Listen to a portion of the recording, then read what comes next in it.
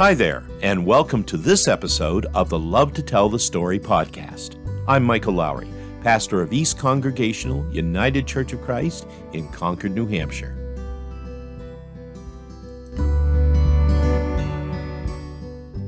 In her book, Christmas Gift, which is an anthology of Christmas poems and stories from the African American tradition, the late author and storyteller Charlemagne Rollins tells the story of an old holiday custom that has its roots in the rural South. It was a game, actually, for Christmas. And it's a game that actually dates back to the days of slavery, but which lasted well into the 20th century.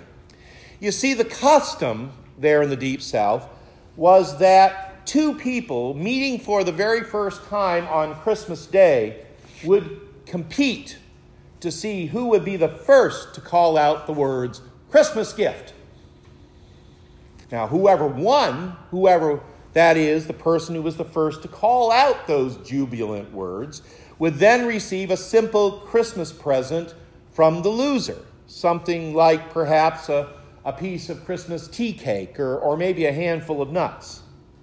Rollins wrote that all through Christmas Day, you would see and hear this game being played all over.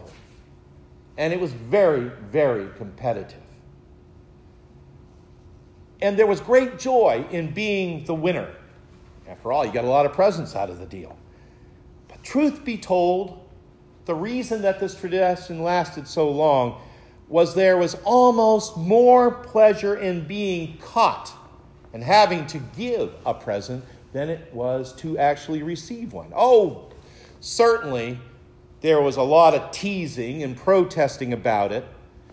But in the end, you see, it was a tradition that warmed the hearts of these people who had so very little that they could share with others, but in fact did just that with faith and with great joy.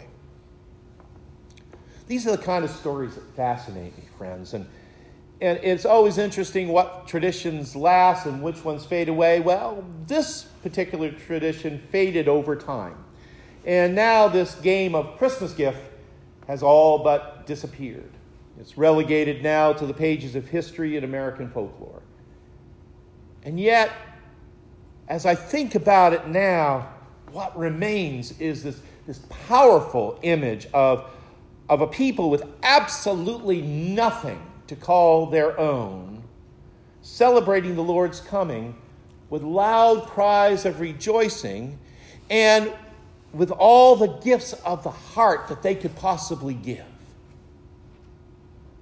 Now, actually, when you think about it, what we've been talking about here is probably not entirely unlike what it must have been like for those shepherds. You know, the ones who were keeping watch over their flock on that silent holy night some 2 millennia ago. These days we do tend to romanticize the shepherds a little bit, at least where the Christmas story is concerned. But the reality is that these shepherds were a group of people who by any measure at that time were considered loners, outcasts, far from ever being considered part of good and polite society.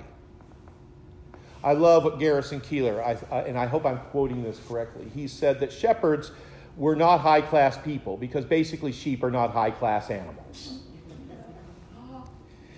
To live life as a shepherd, you see, was to live a life of endless toil, in unceasing obligation without any hope of reward. But here's the thing, is this motley group of people, these shepherds, who are the very ones to whom the angels shared their proclamation of joyous good news at Christ's coming. They were the ones,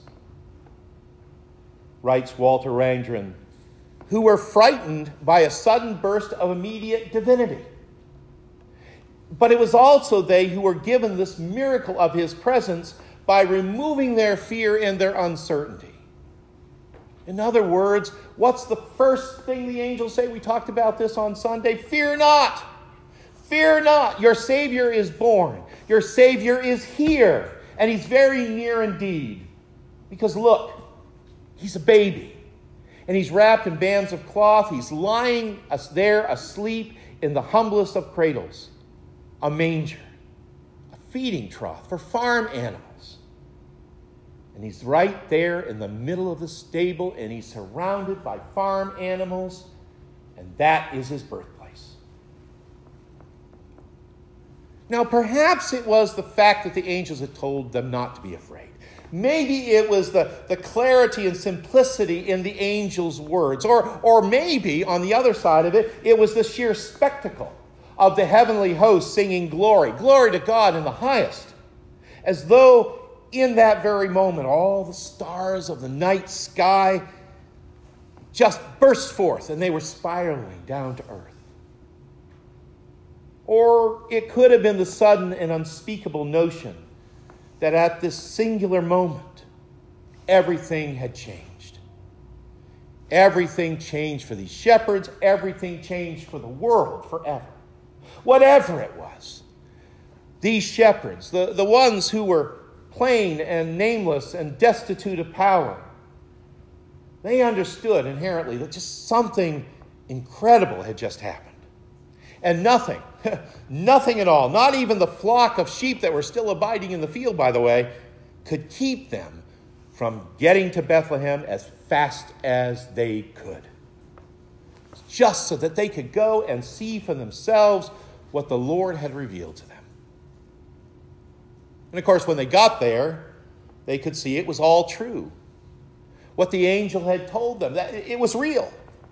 And when they gazed upon the child lying in the manger, and Mary and Joseph there with him, they were so amazed, so utterly overwhelmed by it all, that when they left that stable, at what at that point must have been the wee hours of the morning, they fairly well ran all through the streets of Bethlehem, shouting out for all they were worth so they could share with everyone they encountered everything they'd seen and heard, waking up everybody who were trying to get a good night's sleep, glorifying and praising God along every step and at every doorway and to anybody who was listening.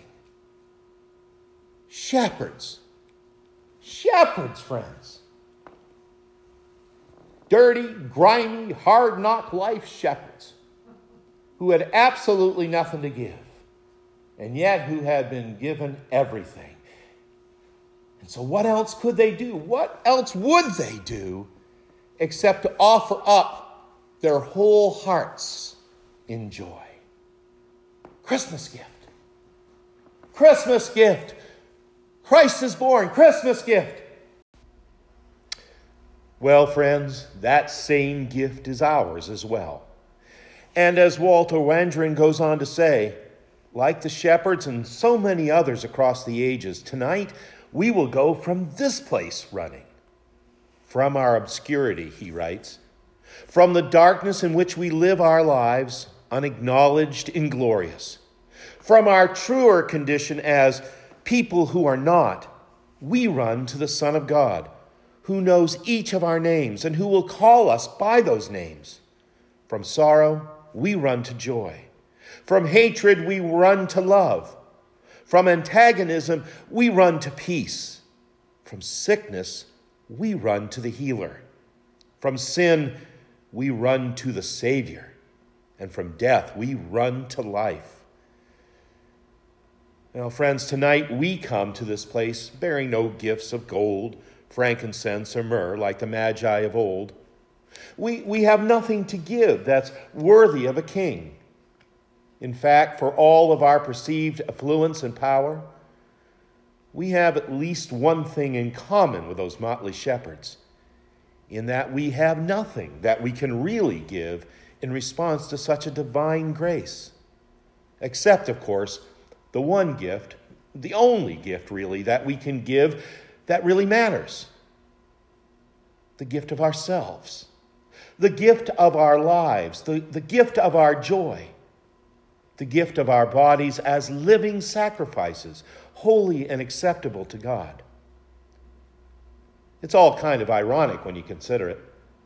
God has come to this world not in the guise of royalty or power or wealth, but rather fully bathed in the poverty of human life, in league with the lowly existence of shepherds and farmers and pilgrims.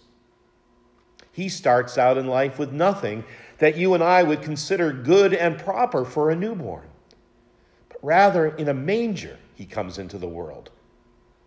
And he comes into the world in every way that truly matters. He comes into the world like you and like me. God came into this world just like you and me, to be like you and me. And such is this glorious infinite gift that the only possible gift we can give in return comes in trying to be like him.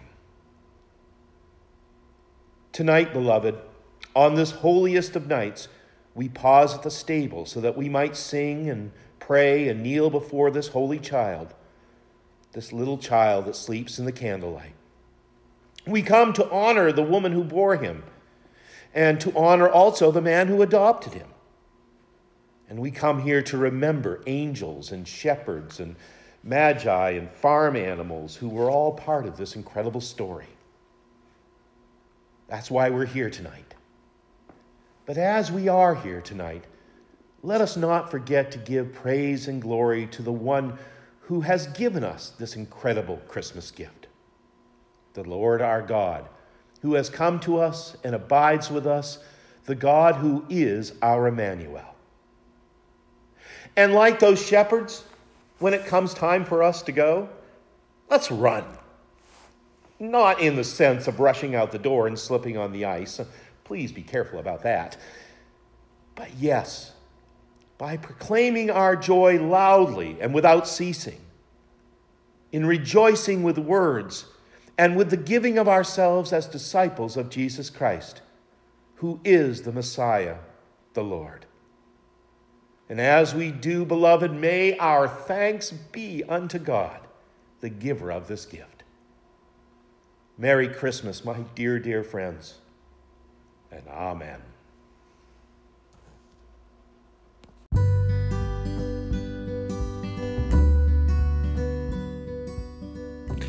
And with that, we come to the close of this episode of the Love to Tell the Story podcast.